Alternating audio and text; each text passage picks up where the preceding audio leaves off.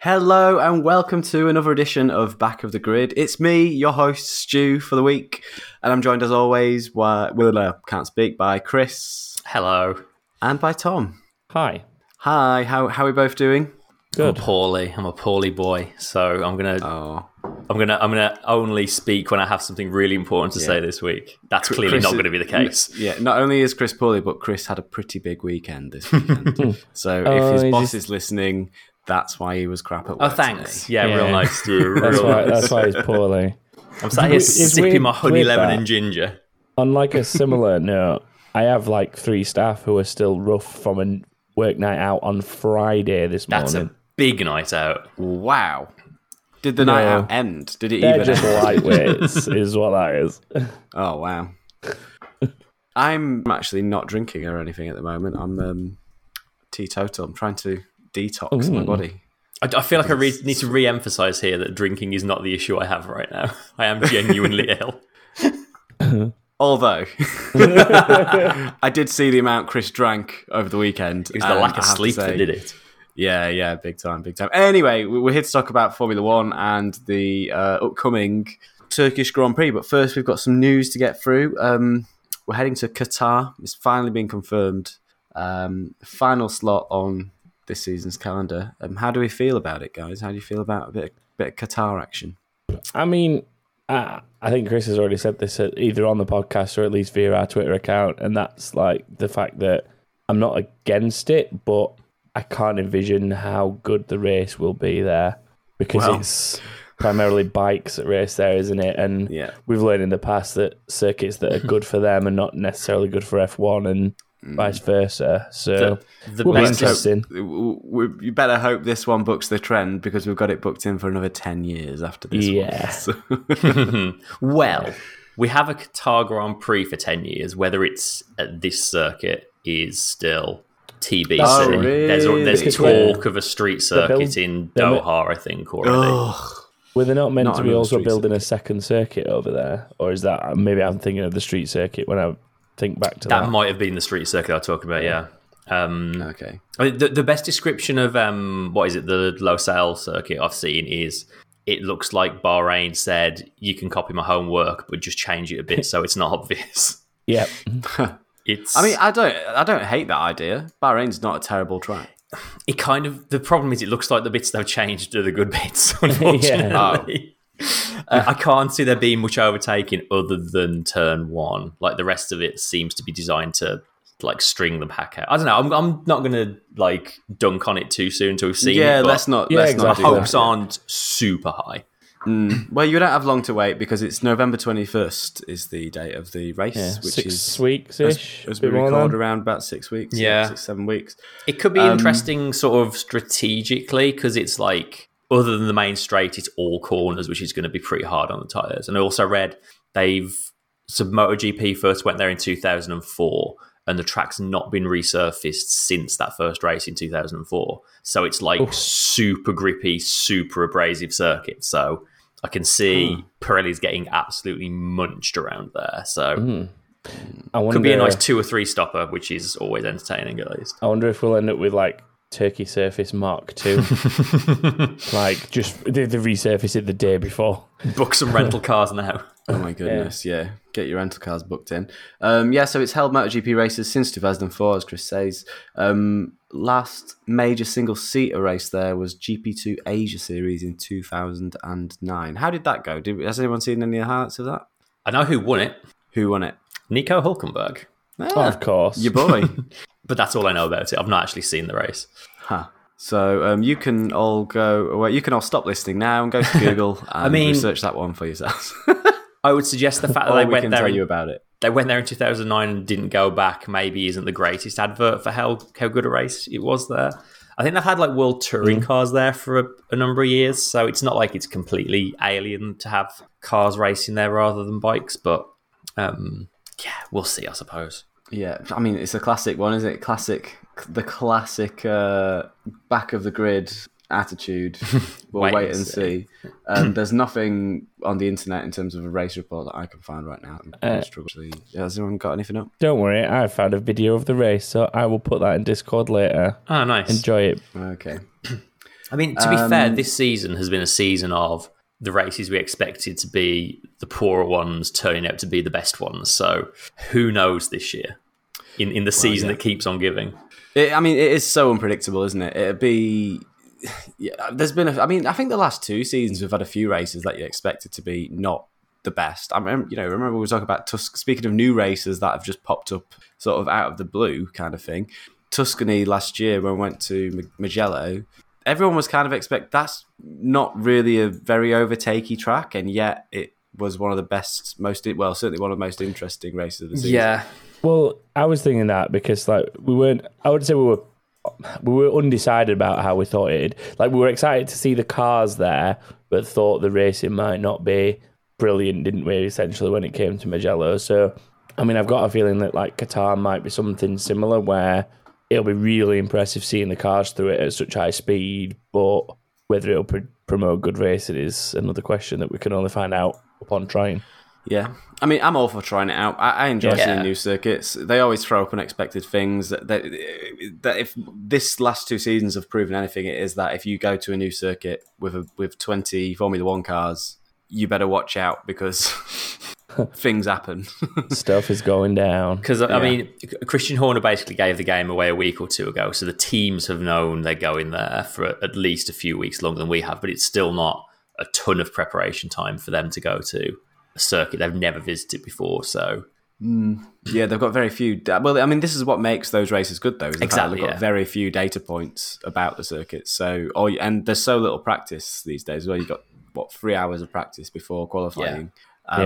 So not a lot of time to really run everything through to the nth degree and get everything spot on. So yeah, expect to see mistakes, expect to see action, expect to see overtakes where you wouldn't normally expect to see them. That's what I would say about... Well, I say that about this season of Formula One, never mind Qatar. In other news, sprint races. Looks like sprint races are here to stay. F1 CEO Stefano Domenicali has said in an interview with Sky Sports that the sprint qualifying wasn't going anywhere and that next season it may see up to 7 or 8 weekends, which would be roughly a third of all the races-ish. He also says that the 23 race calendar will begin in March and end in mid-November, which would be the earliest finish to a season in 10 years, despite holding a record number of races. Wow, that's going to be an intense season. Mm-hmm. Yeah, especially with it starting mid-March as per usual. Yeah. Because it's usually like sort of 15th, 16th, 17th kind of day, isn't it? That we tend to head to Australia in the past, like that sort of middle of the month. I think there's going to be a lot of triple headers in that calendar if that's going to be the situation. If that sort of semi-leaked one we talked about a couple of weeks ago is even close to the truth, it's going to be a lot. Yeah. What about 7 or 8 sprint weekends? I suppose it depends on if they refine the format at all, doesn't it? For me, it does sound like they're reconsidering the format. What's bothering me, like, again, I'm all for like trying things, especially if they look at the way these test ones have gone this year and like tweak the format and whatever. I think the thing that's bothering the most is that they keep talking about how like, the feedback's been so positive, and it's like you only need to spend 5 minutes on the internet to see that that's not true. And I know it's easy to be in an echo chamber, but like everywhere you go, like the people who are like talking about it in real time on Twitter, like motorsport websites that have like polls after the races and stuff like that, like everything you look at is mixed at best. And the thing is, it's that political thing, isn't it? Of I have to toe the line, on a sort of a CEO standpoint of his. He has to say that everything's a success for the morale of Formula One and for the teams and for the sponsors. His job is to go out there and just say how great Formula One is really to the world. So he knows, everyone knows the truth. Everyone knows that it's not that great. It's basically just starting a race and then a red flag overnight. We all know that. We've all figured that out really quickly. So I don't think he truly believes what he's saying when he says that the feedback has been great everywhere. And they've already said that they want to they're looking at making some changes. So as long as they make the right kind of changes, tweaks the format and sort of do something to make, I think it needs to be a standalone thing, don't you? It needs That's to be what its most own... of the talk seems to be around the changes is like go back to qualifying in the Grand Prix are what they've always been, and then just still have a sprint race, but let it just be its own thing. Maybe give points to a few more points and make it the top 10, so there's more for people to race for. Yeah, maybe half points. Yeah. Maybe. I mean, we've raced a lot shorter distances for half points. Yeah, it's very true. Very true. Yeah, and it certainly wasn't a sprint. It certainly wasn't a sprint. Just to very quickly go back to the calendar that you were talking about, by the way, if it did run mid-March to mid-November, I've just worked out that's 35 weeks. So 23 of those weeks being races, possibly 24. It leaves 11 weeks spare, and there's a summer break to have in the middle of that, which is 3 weeks minimum, I think, is it? Or is it 2 weeks? 3 weeks, yeah. So that basically leaves you like 8 off weekends, and that's it over the course of the season. That's 8 weekends off over the course of an entire season. I mean, that's just not, for me, that's not realistic. Like, I'm not going to be able to work every race. Absolutely guaranteed. There's no way I'll be able to do every race for that. I would hope the teams will push back on that and be like, this is not practical and not fair on the people who have to, the people that the show relies on. You can't, the F1 doesn't happen without an awful lot of people having to work all of these weekends, and it's just kind of not realistic to expect them to do that much.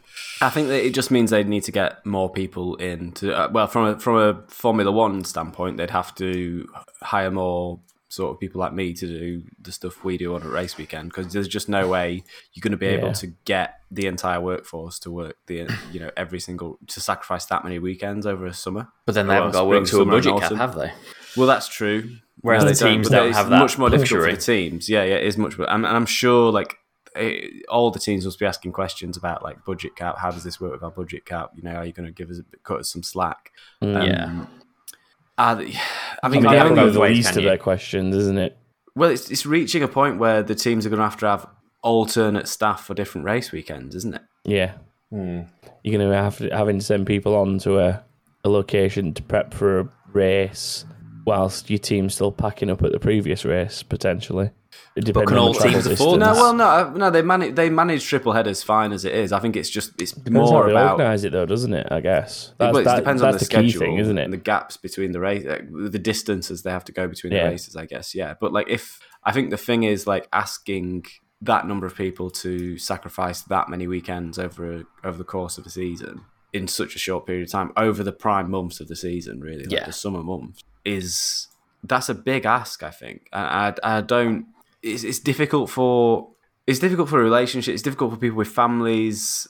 It's difficult for the drivers to even. Well, I suppose the drivers have got it easy because they just show up at the races, do all the promo stuff, do all the social media stuff for the team, and obviously they're going back to the factory and doing their work to do it. But the drivers will love it because it's more racing, and that's where they want to be. They want to be in the car on a race weekend. They'd much rather be there than in the sim. But it's the team personnel, and these teams are big old companies now. It's not just 10 blokes in the garage servicing the cars between sessions. It's like a full-on logistic effort to get everyone in. It's hundreds of people in each team. So I think the drivers kind of see it as Verstappen, especially. He mentions this whenever at least new calendars are talked about. You don't want, even on a very selfish level, you don't want the crew of people looking after your car to all be completely burned out and miserable because they've been away from home for weeks on end kind of thing. Let alone the fact they're also, mates with them. You see it after a triple header. Every triple header, everyone is knackered.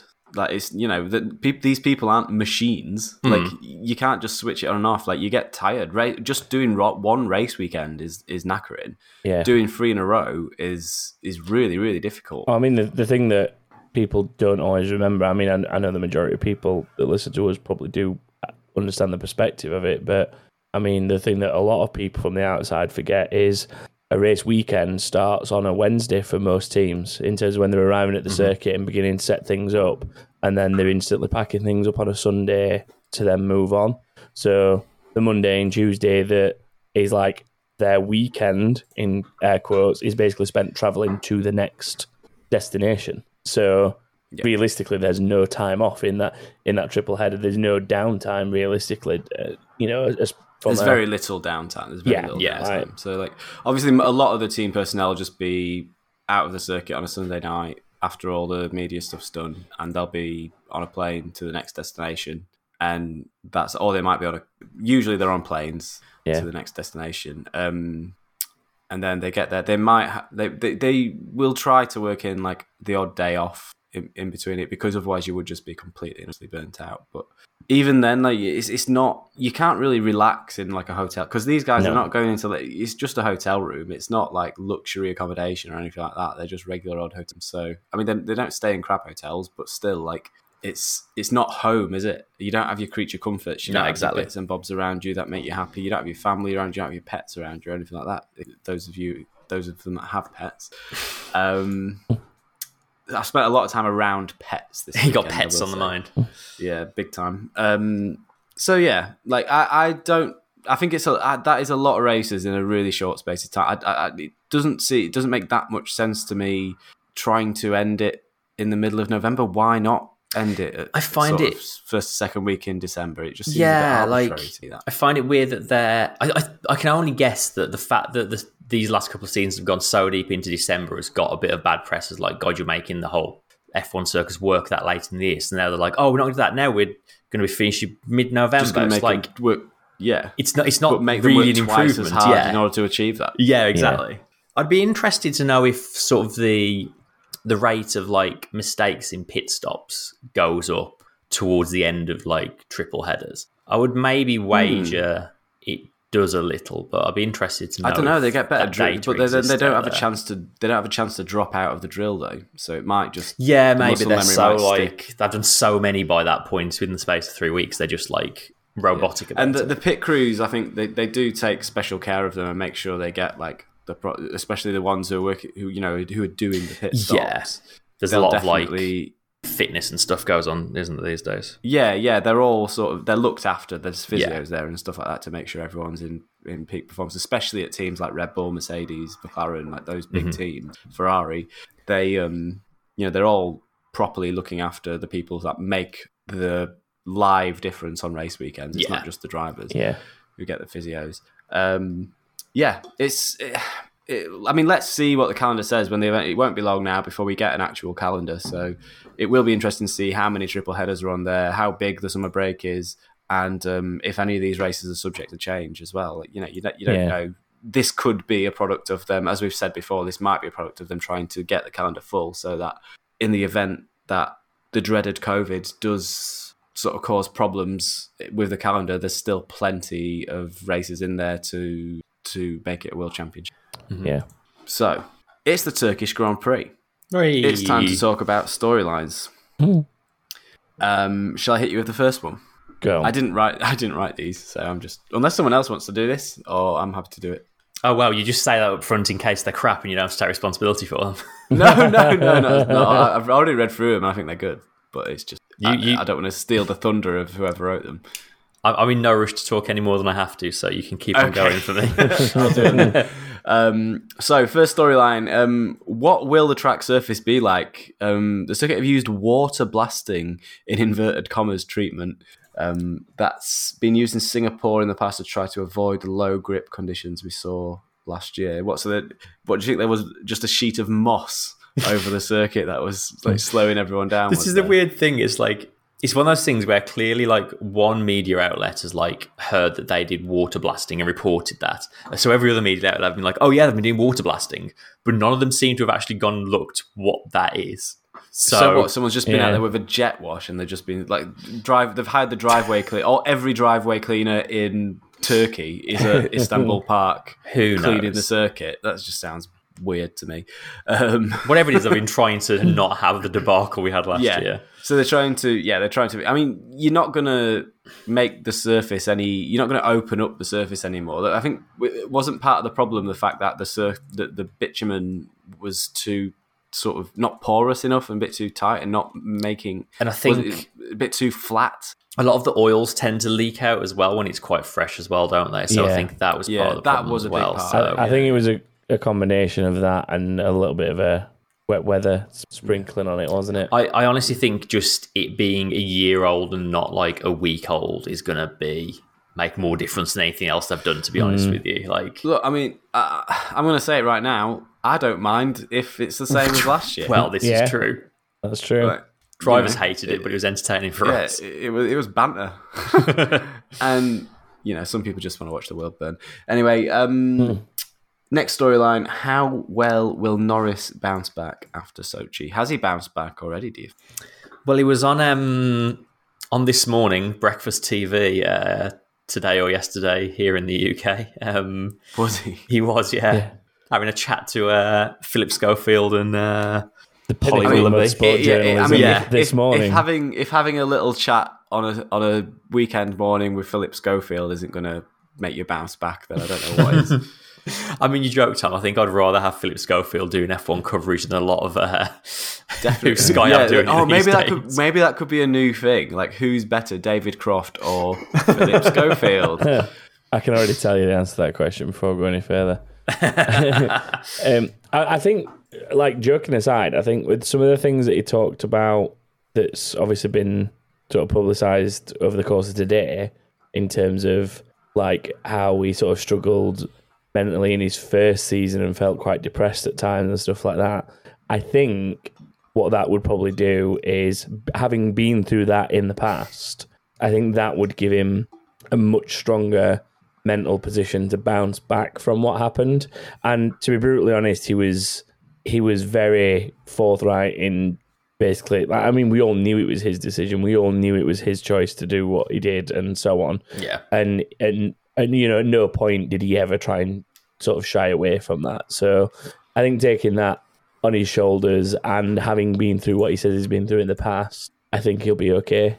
But I think the team just need to make sure that there's an arm around him if he needs it, and he's got the support that he needs if he needs it. But I'm sure he'll be fine, if I'm honest. Yeah, and I mean, like, he's had, obviously not to the same level as this one, but we've seen him have, like, disappointing setbacks in the past, and, like, he's never really shown much sign of letting these things stay on top of him into the next race weekend. So I'm fairly confident he'll be okay and just back to what he's good at.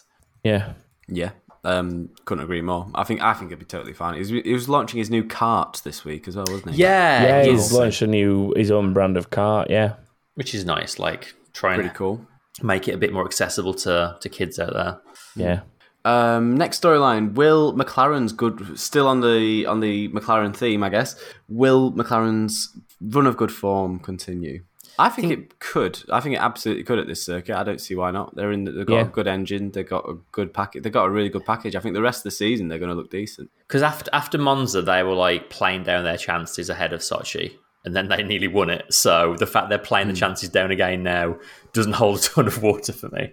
I don't see any reason why they're not going to keep on being sort of third best, mate, and potentially even getting in among the top two. Yeah, I can't see anything from my mind about the circuit or anything like that that would hinder them suddenly. So I think that they kind of carry on as well and keep challenging the top two. Yeah. Maybe cause some problems for the top two, do you reckon?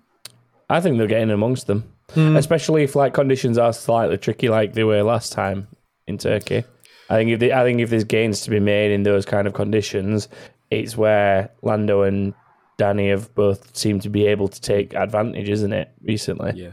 Oh my goodness. And George as well, to be fair. Like, even I know it's like off the point of where we are, but like George Russell in the Williams has really taken advantage of these rain and tricky condition sort of events. So if there is anything tricky from a grip level perspective in Turkey again, I mean, there's a good chance that you might be able to see him take advantage as well as the McLarens sticking themselves up there. You know, at risk of sounding the storyline for the remainder of the season, Claxon, this could be. I mean, could it be that the McLarens particularly, maybe the Ferraris as well? Could it be that they make the difference in the World Championship this season? Now? I can see them playing a part in the running, because early in the season it was very much it was a 2-horse race, wasn't it? Yeah, Hamilton and Verstappen had to beat each other essentially. Whereas as the season's gone on, they are very much having to beat a lot more people to, grab those big points, which is, so I think they're definitely going to be playing a part as we carry on. On Ferrari, will Ferrari's engine upgrade, can they make good use of that engine upgrade actually to help them close the gap and get them in that fight? So we could we get actually Ferrari up in there? I think Ferrari got very lucky in Sochi, like a lot of teams did. They kind of won. They I mean, they hit the jackpot really with the time they did the pit stops, just like Red Bull did, just like I mean, They sort of Mercedes. A few teams did really well out of it, and a few teams did rubbish out of it. Ferrari, I think, are one of the teams that did amazing out of it. they sort of had like they were looking good for a podium, and then they kind of looked like they'd messed it up, and then got it really right with the switch to inters and kind of clawed it back again, didn't they? Yeah. Do you think that result flatters them a little bit? I think Sainz flatters them a little bit. Yeah, actually, I can go with that. I think maybe, or at least I mean, I feel like this way from the last few results, but I think at times he's maybe getting a bit more out of that car than you'd expect. Yeah, I think definitely he's getting. I mean, Ferrari were expecting him to be number 2, and he's very much number 1 at the moment. Yeah, I think that's like sort of where I'm sort of feeling it's coming from more than anything. I think it's maybe a driver extracting more out of it than is actually there. A little bit like when we talk about sort of the Max Verstappen effect at Red Bull and the Lewis Hamilton effect at Mercedes. It's a very skilled driver just being able to eke that little bit more out of the car than maybe another driver or anyone else could in that scenario. Just like a really perfect fit for driver and car, maybe at the minute. Yeah. So I mean, I would love to see Sainz go on to the end of the season and sort of lead that team through the running of the end of the season. And that was definitely in one of our predictions, wasn't it? Yeah, it was one of mine. In the predictions, I'm pretty sure I think it was yours. Yeah. Yeah. Because at the moment only Leclerc has this Ferrari. I keep saying engine upgrade. Technically, it's a hybrid system upgrade. It's essentially the stuff they've been working on for next year's engine. They've brought some of it forward, which is weird talking about paying upgrades at the time when we're supposed to have a freeze on engine development, but it's actually not a freeze. There's still room where you can change things. So Leclerc's had it since Monza, and they're obviously happy enough with it that Sainz is probably going to take a grid penalty this weekend so he can have the new parts as well. Yeah. Speaking of grid penalties, will Mercedes take an engine penalty for Hamilton at a track they expected to be fastest at? Mercedes have admitted it is being considered. It's a tough choice, isn't it? Do you take it at a track where you know you're going to be fast so you can make up for it, or do you take it at a track where you expect to struggle anyway so it's less of a loss if you can't come back through? As time goes on, I think it becomes less of a call that you can make yourself and more of a call that's going to be imposed on you by reliability. I mean, the last thing you want is to retire a car. They cannot retire. So it's a tough one. Because we've talked about taking it in Mexico because that's traditionally a track that you expect Red Bull to win anyway. But then again, like, if you think you're in damage limitation, aren't you, at that point? And that's not a good way of limiting the damage. Because if recent years, like Hamilton's like finished like 5th, 6th a lot of the time in Mexico. Whereas if he starts at the back in Turkey, I wouldn't be surprised to see him come through and still be on the podium. So maybe somewhere like Turkey or maybe the next one in the United States is a good place to take it. Yeah. I mean, United States from his performance point of view would be probably an excellent place to give it a go. Because if he can make the difference to claw back through the field and make the best out of a start further back, that's probably a place he's going to be able to do it. I mean, there's a couple of nice long straights into braking zones with DRS and so on to help. And then there's just the fact that he's generally gone well there. I think that might be somewhere that they'd maybe consider it. Is Turkey as well? Turkey, you can overtake at Turkey. Oh yeah, you can definitely overtake at Turkey. I just think maybe the sort of the unknown of how the surface will be and how everyone will perform might be a good reason to take it at Turkey. Yeah. Because we don't really know how that's going to play out, do we? There's also we don't right now. Also a not insignificant chance of rain this weekend in Turkey as well. Yeah. I mean, if there's rain, I think you take it. Yeah, if you've got Hamilton on your side and it rains, then you do take it because he will absolutely kill it in the rain. There's no doubt about that. He's got a proven track record of driving very well in the rain. The hard part of it is it's just the damage limitation thing. Like, it's difficult for us to sit here on a Monday night recording this, wondering what are they going to do when we've not seen any practice yet? You know, like see what Friday practice is like. If Mercedes have got a real edge from that, then you know it might make a lot more sense by Friday night, Saturday morning to take the engine penalty than it does now. But from where I'm sitting right now, all things being even, and if Red Bull and Mercedes are as close as what they have been so far this season, then I would be leaning towards not taking the penalty and taking the points and building that lead a little bit more. Yeah. Well, you definitely don't want to take it in Abu Dhabi, final race of the season. You don't want to take it. Oh my God, imagine. You don't want to take it so pointless in Saudi Arabia because, again, penultimate race, it's a street track, it's an unknown.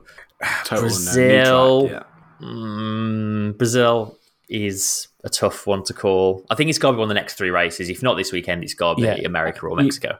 You sort of negate the point in doing it the longer you leave it as well. Exactly, yeah. That's it. Like you take the longer you leave it, the less freedom you have, don't you? So the more chance you're going to have your hand forced if you leave it for too long. Yeah. And the less advantage you get from those sweet, fresh new parts being at their absolute best as well.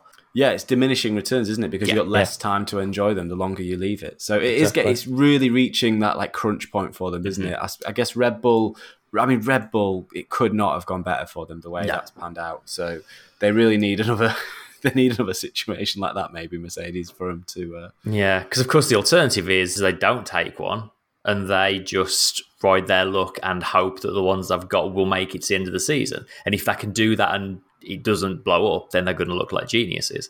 But if you get to the last race of the season and it does blow up, then you look like idiots. The reliability is not there this season for that. Across all the Mercedes teams. Failures, across the Mercedes teams. Everyone except McLaren, actually. I remember seeing a McLaren engine failure this year, off the top of my head. We've definitely seen Mercedes themselves have issues. We've definitely seen Aston Martins blow up. At least one Williams, I think. I can't think of an engine issue that they've had. I'm now being told off in the Discord chat for jinxing it. McLaren never have any problems. Cue a double retirement. Right. Well, with all that in mind, shall we make some predictions for the Turkish Grand Prix? We can try. Who would like to coach us through this? Yeah, I can go through this if you want. Tom. It's my usual forte. I remember once you're listening to this, if you want to join in, you can head to backofthegrid.com, register if you haven't already, and join in there. We will go through it. First up, we'll predict fastest in Q3. Chris, just get yours out of the way, my friend. Who was it last? Oh, it was Lance Stroll last year, wasn't it? Yes, he was. It was indeed. This year, so this is tricky because the obvious answer is Hamilton. But then again, if he does take an engine penalty, he probably won't even get to Q3. Well, the logic would be to save the engine. Do exactly what Verstappen did in Mexico, in Russia. Sorry, well, you'd do a lap. Yeah. Bottas. Interesting. Absolute silence. I mean, that is not where I expect you to go there. It wasn't where I expected to go until the moment I said the word Bottas, to be completely honest with you. I mean, Stu, how do you follow that up?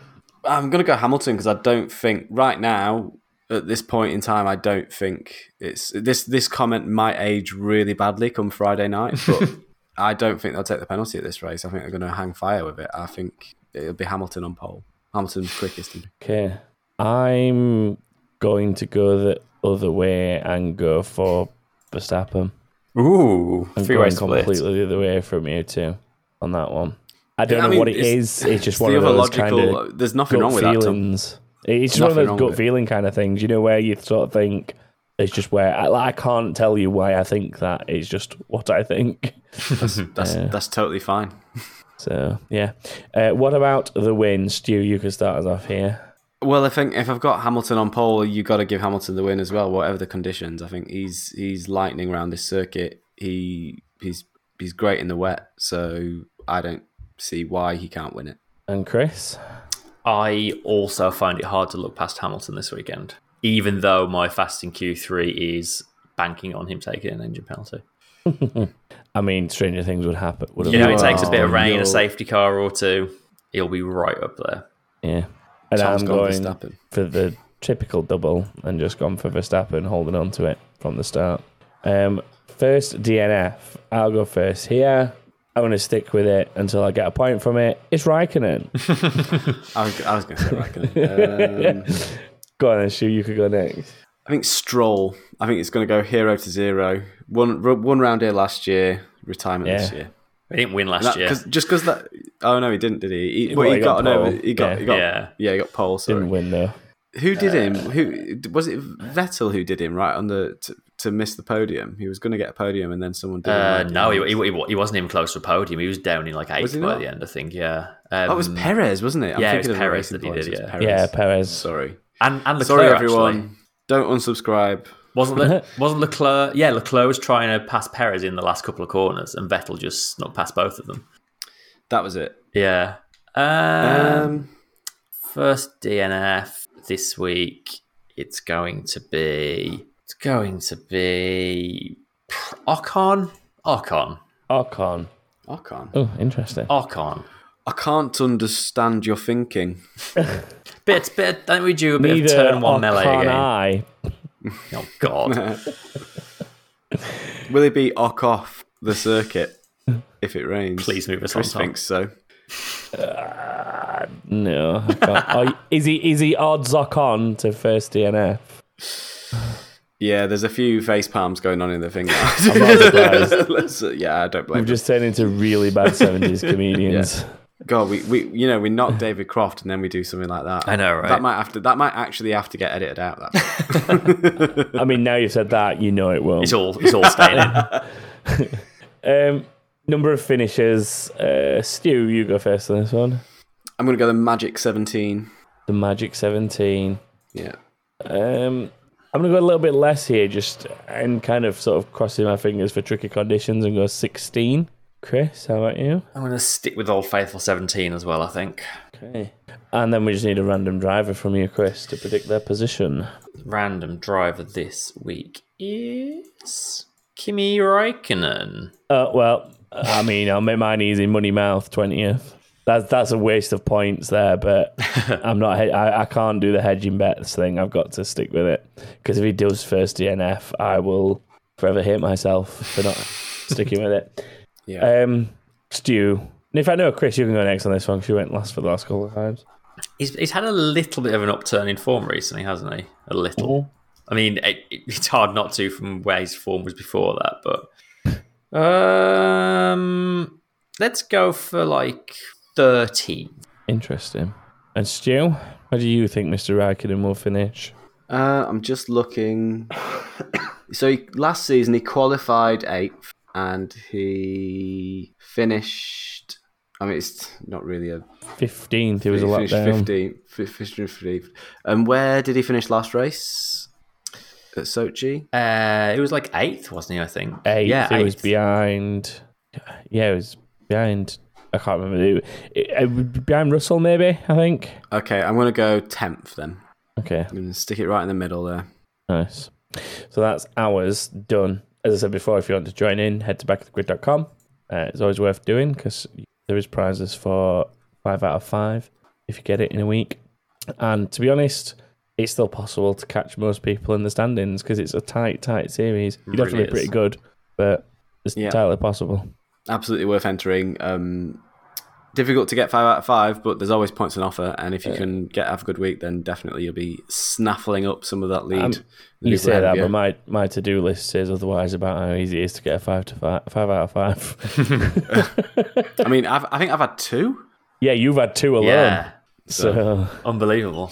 Both totally unexpected as well.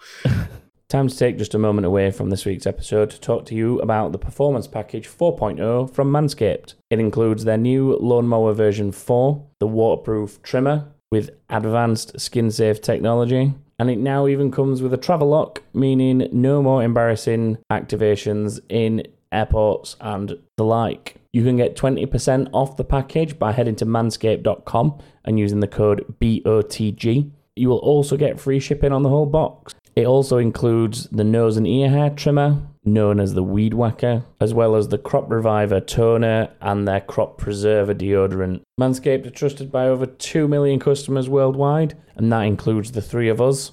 So remember, if you want to get 20% off the brand new Performance Package 4.0, head to manscaped.com and use code BOTG. That's manscaped.com and code BOTG. Anyway, it's time to do some inbox. Shall we play the tune? Play the thing? Keep me saying now. Stay out. Hey, man. Paul D says, following the announcement of another race in the Middle East, which will probably be soulless, which track would you like to see added to the calendar? For me, I'd like to see Laguna Seca added. Laguna Seca would be rad, but I don't think there'd be any overtaking there. No, they'd need to make some difficult changes, wouldn't they, to make that F1able? Yeah. It's one of my favourite circuits in the world, but I just Formula One cars, I don't know, I think it'd be hard. But I mean, they've had cars go around that circuit in the past and they've looked sick. Yeah. But I think you'd need a totally unique to Laguna Seca suspension setup for a car to send it around there as well. I'm just thinking of the IndyCar race a few weeks ago where Grosjean passed someone into there by basically power sliding into the side of them. It's like, try that in F1 car and you just disintegrate into little pieces. Yeah. In terms of grade 1 circuits that are available, Malaysia's the one I always come back to. I'd really like to see Sepang back on the calendar. Always liked that that's circuit. Difficult circuit on really the game. challenging. Yeah, it's really good fun. Australia would be a nice one to get back, wouldn't it? Next year, fingers crossed. Hopefully. Yeah. Hope so for their sakes. I've spent all this money doing the place up now. Yeah. It's difficult, isn't it? Because it depends on how realistic you're being in terms of, is it already ready? Is it grade 1?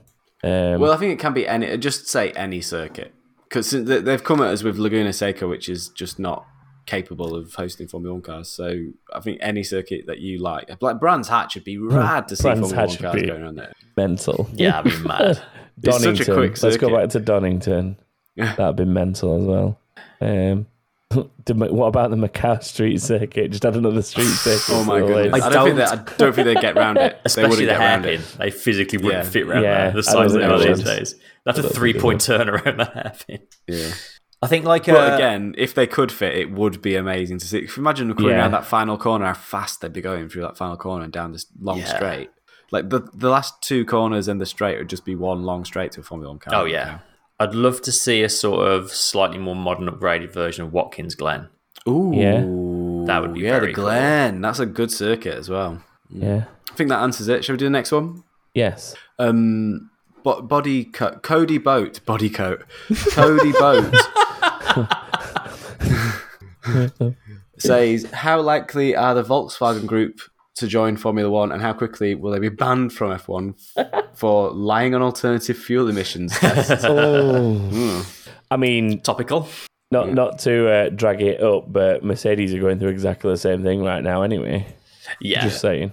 I know it's a lot of people who are Mercedes. Nissan are as well. They're all going through it. It's just VW was the most publicised one, wasn't it? Exactly, yeah. Because they were all at they're the one that get all the headlines. But that wasn't the question. The question... I think it's extreme. It's looking more and more likely at this point that some kind of member of the VW group are going to be joining in some form or another. Yeah, I think that given the fact that they're investing in things like green fuels and stuff, which is what Formula One is sort of moving towards in the next few years, they're trying to sort of push this low carbon fuel use sort of agenda. Yeah. Then some of Volkswagen's activities, and given the fact that they're in all the meetings for the new engines, they're talking about they want to get rid of the MGU-H in order to make it feasible for VW to join, or a VW brand to join, like Audi or Porsche. I can see them coming, but it's just a case of when, isn't it? I guess once the next engine formula comes in, that's going to be the ideal. But I think moving forward from that engine formula, there's talk of hydrogen fuel cells and stuff flying around at the moment. So there's a lot of interesting stuff going on at VW at the moment, like Rimac, the Croatian electric car company, which when it's released are currently in the process of developing what will be the fastest production car in the world, probably. They have now taken 55% ownership of Bugatti from VW. Wow. And there's now Rimac themselves still exist, but there's now a new venture called Bugatti Rimac. But then as part of the deal, Rimac's electric technology is being given to the Porsche branch of the VW group to help them develop their electric cars. So a lot of very interesting chopping and changing going on within that group at the moment. So I would currently venture that, like we were talking about which VW brand it would be in F1 recently, probably not Bugatti at this point. No, it's going to be Audi or Porsche, I think. I think Porsche would be rad to see going around, or Audi I'm not that interested in seeing in Formula 1 myself. I feel like, yeah, I guess you've got Mercedes in there, and we've had BMW in the past, but Audi just doesn't... Audi's a rally car maker. They don't make Formula 1 cars, for me. As much as they were until the end of the season just gone, one of the most successful Formula E teams, I still associate the name Audi with like a big old high-powered diesel wagon, like bombing down the autobahn. Like that's what the Audi name kind of conjures to me. That's what I think. I think of like, I can tell you the car. I think of the Audi A8 coming up behind me and being the most imposing vehicle on the road when I've been driving on the motorway in the outside lane in a Mini. That's what I think of, and that's where Audis live for me. Whereas Porsches are sports cars. Porsches look like, Porsche sports cars have that sports car profile in the same way that McLaren has. Not that McLaren have always been a sports car maker, because they were primarily a Formula 1 tier racing team. But now when you think of McLaren road cars, you think of sports cars, obviously. Ferrari, you think of sports cars. You don't think of diesel wagons that are going to catch you up on the motorway. Yeah. So, well, it's no accident that Renault decided that Alpine was a much better brand to have in Formula 1 than Renault. Because, again, you don't hear the name Renault and think of... Well, yeah, exactly. Like, name cars. a Renault sports car. Name a Renault sports car even. Like, they don't... They make the odd hot, there's the Megane hot hatch that was kind of cool, but that doesn't really fit in with my idea of what a cool car is. And that's the coolest Renault I can think of genuinely is the Clio V6. Yeah, there was the Williams Clio V6, wasn't there? Yeah, that's the coolest one I can think of. Oh no, you're thinking of a different car to me. Mine wasn't. Sorry, mine wasn't the Williams one. Sorry, mine was the one that was mid-engined. They put the engine in. They took out the back seats, put the engine in the middle, and had the huge intake ducts on either side. It was like a Group B car. That thing. Yeah, it looked like a Group B rally car with like F1 side pods. yeah, that was cool. But again, like off the top of my head, I can't think of I like sports cars, and I don't think Renault have even. From that I can think of, have even made a decent sports car that non-spring to mind. Yeah, I'm trying to think. I would buy an Abarth Fiat. What is it? 500 before I got any Renault. But anyway, that's just me. I've barely been listening to you two because Jeff in the chat posted a gif of a VW camper drifting around a corner, and it's one of the best things I've ever seen. Yeah, I see it. It's legit. It's very cool. Yeah, and let's move on, because this is becoming which cars is so distracted. Yeah. We got the next one. Connor Daly says, if Hamilton wins both the Turkish and American races, could we see Mercedes taking a penalty at the race after, due to the fact he would then have a bit of a gap to Verstappen in the championship? That's kind of what you were saying, wasn't it, Stu? Like, build a cushion first and then like take the penalty when you're still going to lead the championship, or at least be close on points afterwards, rather than... Yeah, I think given that, there is the potential for the McLarens and the Ferraris to be mixing it with the, making a difference at the top at the moment, looks like they might be starting to trouble them a little bit. Give that a chance to happen before you start taking loads of engine penalties, because the flip side of it is, if you take that engine penalty and they're then they are making the difference at the front, then you're not going to be able to get by them. You're going to lose out on a lot more points than what you would have. Obviously the aim is going to be to get up to second, and that's not going to be achievable, I don't think, given the current performance of McLaren and Ferrari. Neither, in normal conditions, neither Red Bull nor Mercedes should be getting up to anything further than like fourth position, I would say. Yeah, Verstappen wouldn't have last race if not for the rain, for sure. No, Verstappen was nailed on for seventh before it rained. He'd just been overtaken by Alonso, hadn't he? Yeah.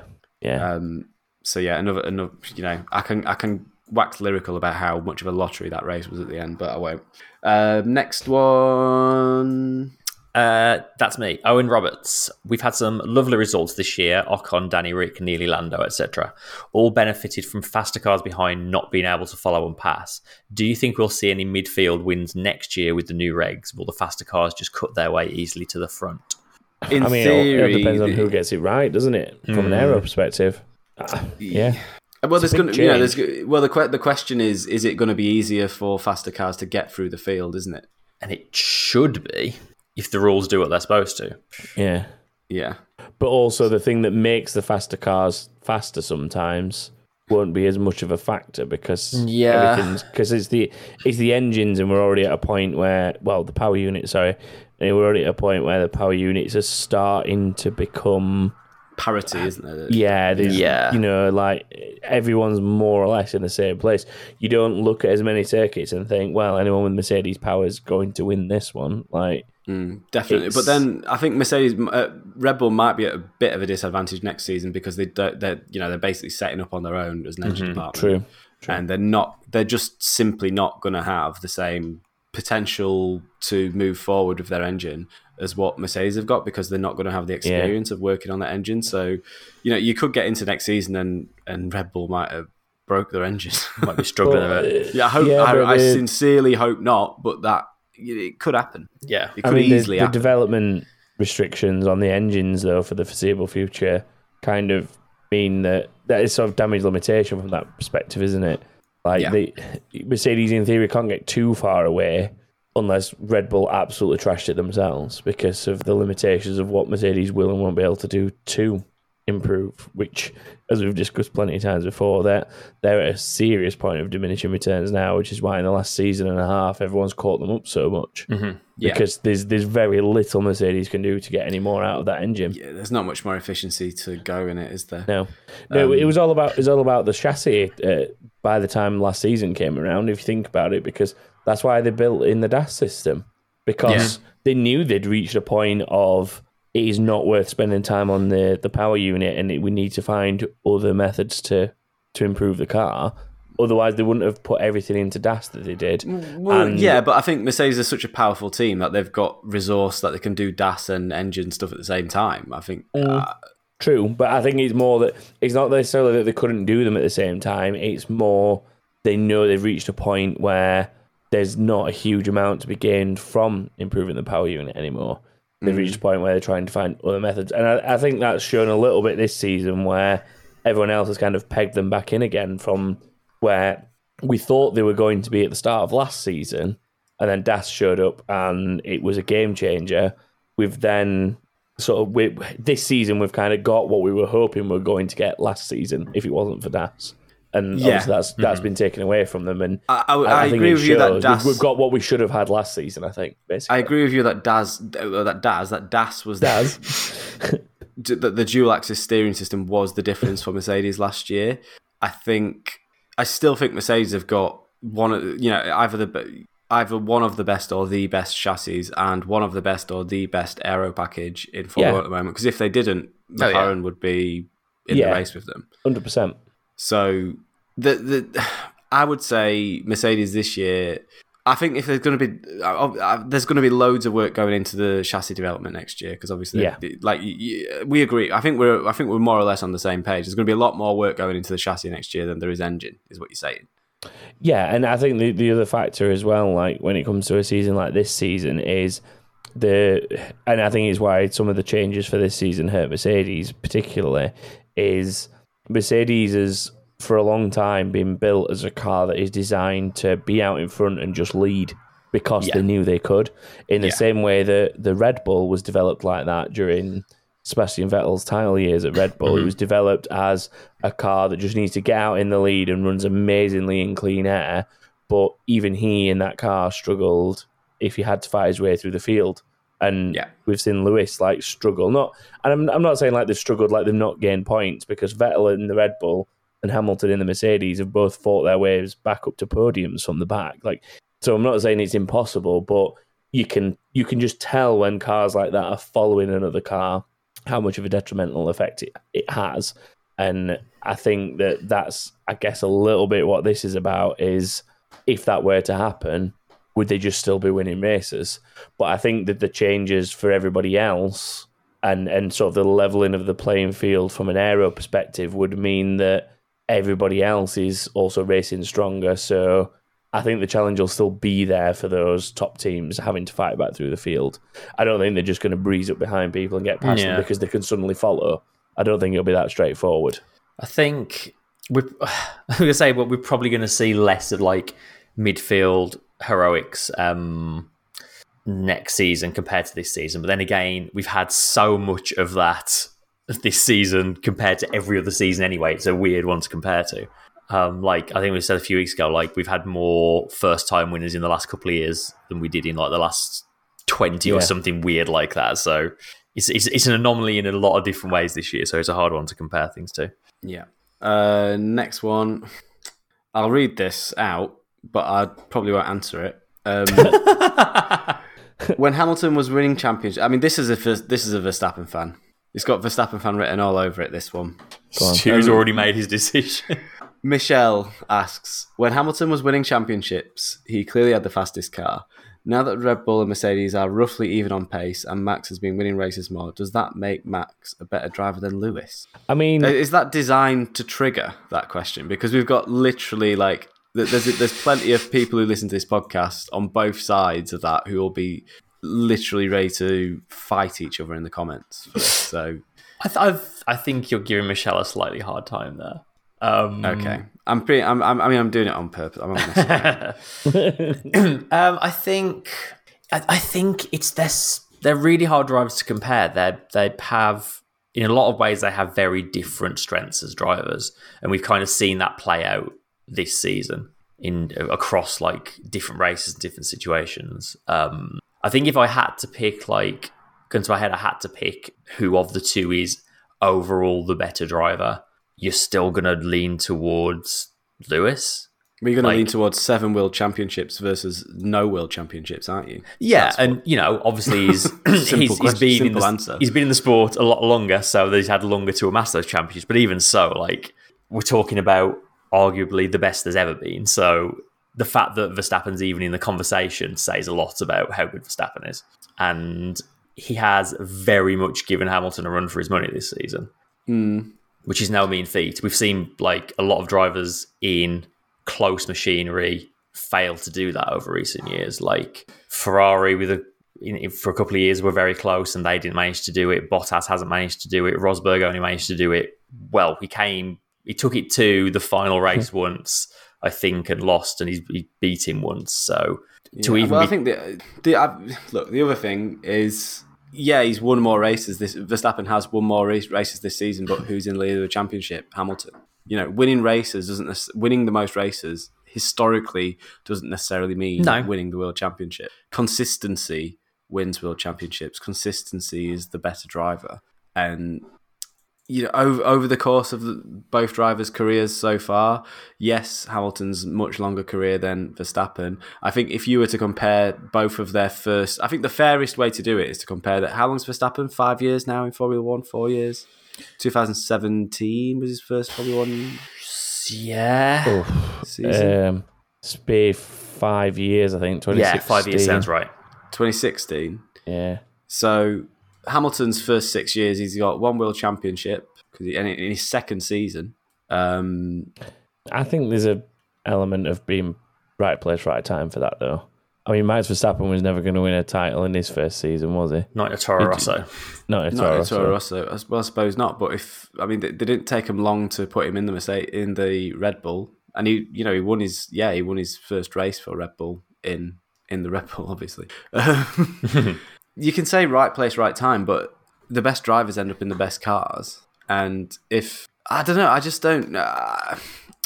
don't think it's fair to compare a driver that's done 6 seasons to a driver that's done, goodness, how many seasons Hamilton done now? It must be like 15 seasons? 10, literally 2007, so 14 now. Yeah. So, ask me again in 8 years would be... Because it's impossible to compare. And look, at the end of the day, like the person leading the world championship at the end of the season will be seen as the best driver that year. I mean, let's just put this into context as well. We're talking about like what Hamilton did early on in his career and compare it to Max. You've got to remember that at the time that was happening for Hamilton, he was only a year younger than Max Verstappen is now. Mm-hmm. That's some serious context as well. Like, you sometimes forget, because Max Verstappen's been around as long as he has, you kind of forget that he joined this sport as a 17-year-old kid. Yeah, He was that's he was true. he was a literal boy at the time that he joined this boy, sport. well, he's a teenage boy. He was a boy. teenage, but he was a boy at the time that he joined the sport, surrounded by people twice his age who have been in the sport as long as he's been alive. Like, it's a completely different perspective on things for me. And I think that over the years, this is why we've had so many conversations about Max Verstappen's maturity and him needing to, go through certain things, like from a personality point of view and, from a headspace point of view, because ultimately nearly everybody else sat on that grid had 7 years of dealing with that before they got to the position that he's in, before they even got close to the grid. And he's had to do that whilst also competing. I think that, I don't know, I do think there's sometimes you've just got to consider the fact that he's now at the age that a lot of drivers used to make Formula One debuts. Because it's kind of like... It's an interesting sort of angle to it, I guess. I think it's when we were talking about like the problem Red Bull have had with their second drivers recently. It's like you're giving them 1 or 2 years to match Verstappen. It's really easy to forget that drivers like Verstappen and Hamilton, who come in and start winning very early at a young age, are massively the exception. And everyone else needs a bit of time to like get to that level. I think my sort of my own last thought on it. I mean, I'm not going to round it off if you guys have more to add to it, but my own last thought is I don't think it's nearly time to be picking who's the best out of those two drivers. No, and a lot more. Just you could maybe ask like who's the best right now of those two. I think it ebbs and flows. Like, there's never going to be one of them is going to be best. I think the history books will ultimately show Hamilton to be the best driver of the two because he'll win more World Championships. Verstappen will not win 8 World... Well, if Hamilton wins 8 World Championships, Verstappen won't win 7 World Championships. I don't think. It would take a specific set of circumstances for any other driver to match that. In the game, we always said that we didn't think anyone would beat Schumacher's record, and Hamilton came along and did it. So it's never impossible. I tell you what, if Verstappen wins 8 World Championships, 7 World Championships, we're in for a boring 7 years, aren't we? Or however many years, 10 years probably. Well, depends how close they are. Yeah. You can win 7 titles by a point. It makes it exciting. That's true. A couple of Vettel's world titles were really close and were really, really entertaining to watch. There was one like where Alonso, Button, like a whole bunch of them were still, I think 4 or 5 of them were in the mix in the final race of the season. I think that's why the Hamilton-Mercedes era gets most directly compared to the Schumacher-Ferrari era, is not just because... obviously the number of titles in succession, but it's also, I think, more to do with just that feeling of dominance. Like it is for a long time with Mercedes, it felt like basically, how's it going to finish behind the two Mercs? Much like it did for a long time with Ferrari. Like after the McLaren sort of push up to the start of the noughties, when Ferrari then started winning, for a long time it kind of just felt like who's going to finish behind Michael Schumacher. It's like that perfect combination of best driver and best team working in harmony for a number of years. Let's not forget that Schumacher won a world championship in not just the Ferrari, he won world championship. Oh, no, I'm just talking about the comparisons. That's why people don't kind of lump Vettel and Red Bull into this conversation as much, is because those titles, generally speaking, for the most part, were closer. The title fights. Well, let me put it this way then. Hamilton has won world titles at Mercedes and at McLaren. Schumacher won his world titles at... it was Benetton, wasn't it? Benetton, Ferrari. And then 5 Ferrari. Can you see Max Verstappen winning any world titles at any team other than Red Bull? Realistically, can you? Depends on where they are in 5-10 years. It depends on their engines, honestly. Like, it's been rumored for a while that he's got like clause in his contract that like if the team finishes lower than X position in the championship, like he can leave. And I think if like in these post-Honda years the engine just turns out to be naff, then it's entirely possible he'd bounce if he's not winning anymore. He doesn't strike me as a driver who would put up with being in a car that can't win for very long, especially now he's got a taste of fighting for a championship.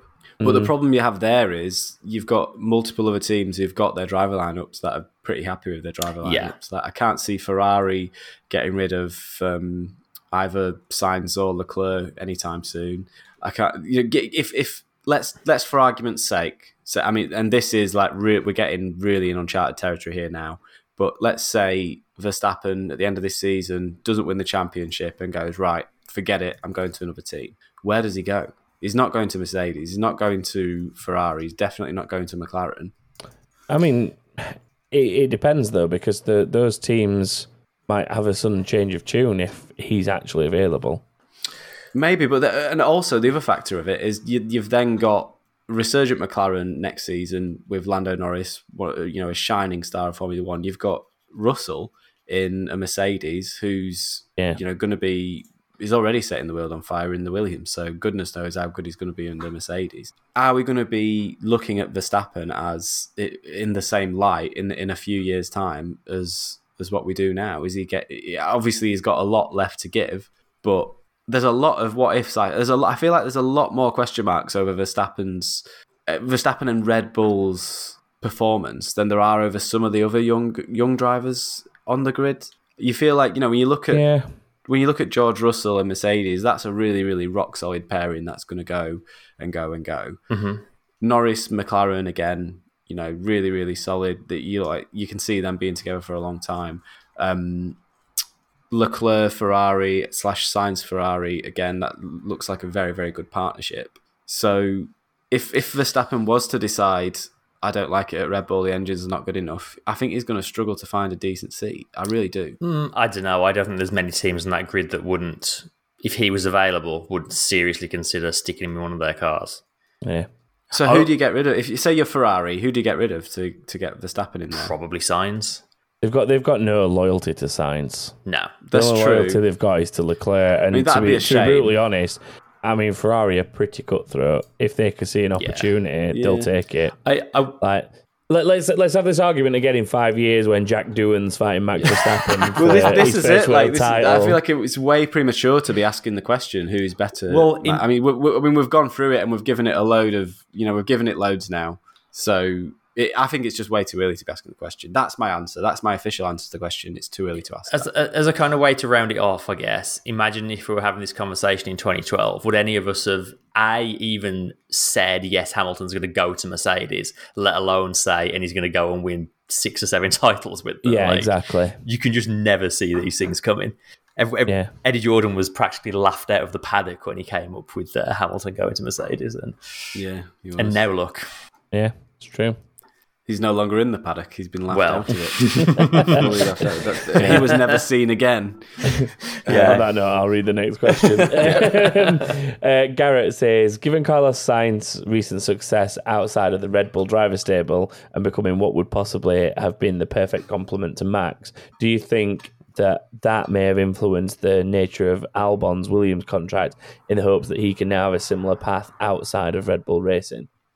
Sort of linked to the kind of thing we were saying, isn't it? And I do feel like Red Bull have finally realised that you can't just throw drivers in at the deep end and expect them to swim straight away. Yeah, except for Max Verstappen. Except if they're Max Verstappen. Yeah, exactly, because they try to recreate the Verstappen thing with every other driver they've got coming through, and it's just not realistic. I think Sainz going and having success away will probably give drivers like Albon, even Gasly, potentially, some comfort that being sort of dropped by Red Bull isn't the end of the world and isn't the end of your career. I still stand by Gasly's future. Ultimately, he's going to be outside of Red Bull, as much as I keep being like, oh yeah, there might be space for him in the future. I still think stringing him along. Yeah. I think his future elsewhere. I think Albon's going to develop into a much better driver away from that pressure with Williams. I really hope that the media don't just constantly compare him to what Russell did in that car. They will. They will, but I just kind of want him to be left alone to just have some time and develop and get better, because he is a very good driver. He's got a lot of potential still. The sort of most interesting bit, I guess, around all that for me is just the fact that he is still technically a Red Bull driver. Still in there. Obviously, the difference with Sainz is he was released from all that when he went to Renault, wasn't he? Was kind of part of. Oh yeah, he was deal. like.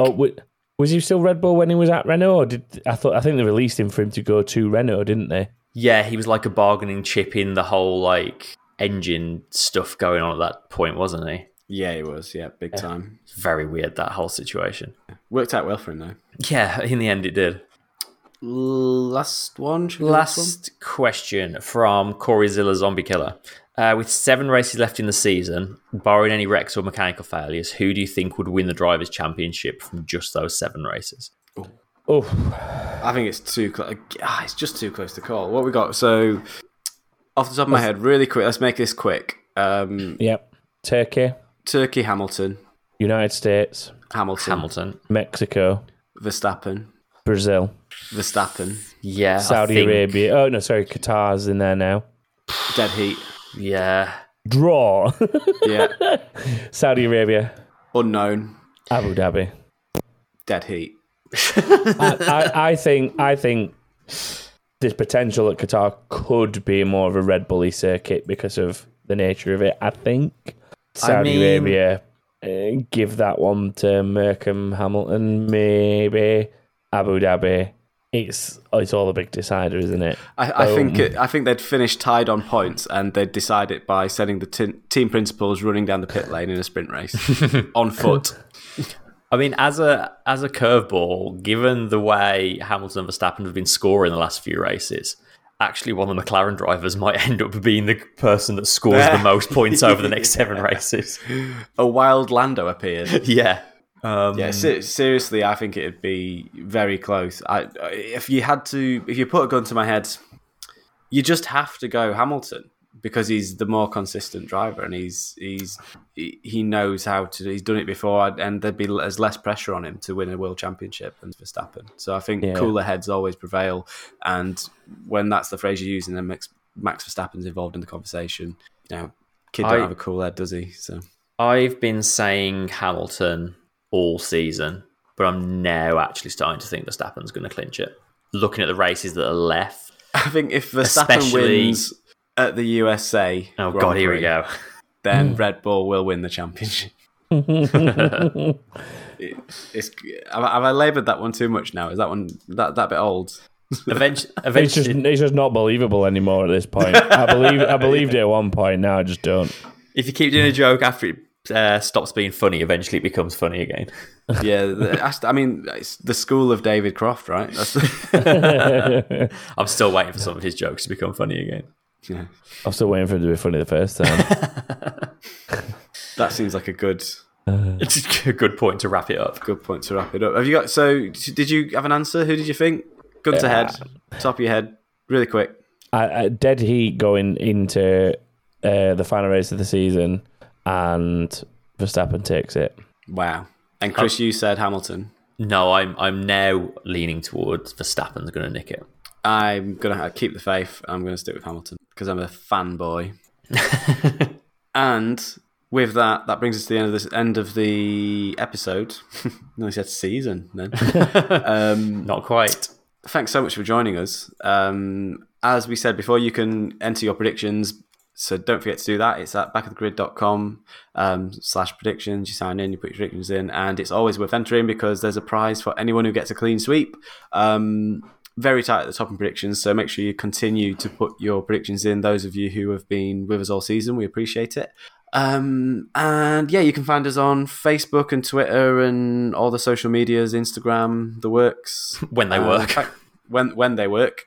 Actually, we should say, apologies to anyone who sent us a question on Facebook or Instagram this week, because at time of recording, they're still both broken, so we can't see the questions. Yeah, both of them. Yeah, so we can't actually see the questions you may have sent in, so apologies if we missed any of your questions. Yeah, so we'll try and get them in next week if they are still applicable. I was also going to say as well, without getting into like specific numbers or anything, last month was the biggest month we ever had on the podcast, so I think we should just just a moment to thank all of you for listening and for sort of continuing to help us grow and be part of it, because it's really nice that it's so many of you are still listening and so many new people are listening every week. So yeah, thank you everyone. Yeah, it's rad. Thank you everyone, and we're so close to some even bigger milestones as well, so we're really, really excited about that. Yeah. So we're on that lovely note, it's time to say goodbye. So goodbye everyone. Bye everyone. Goodbye.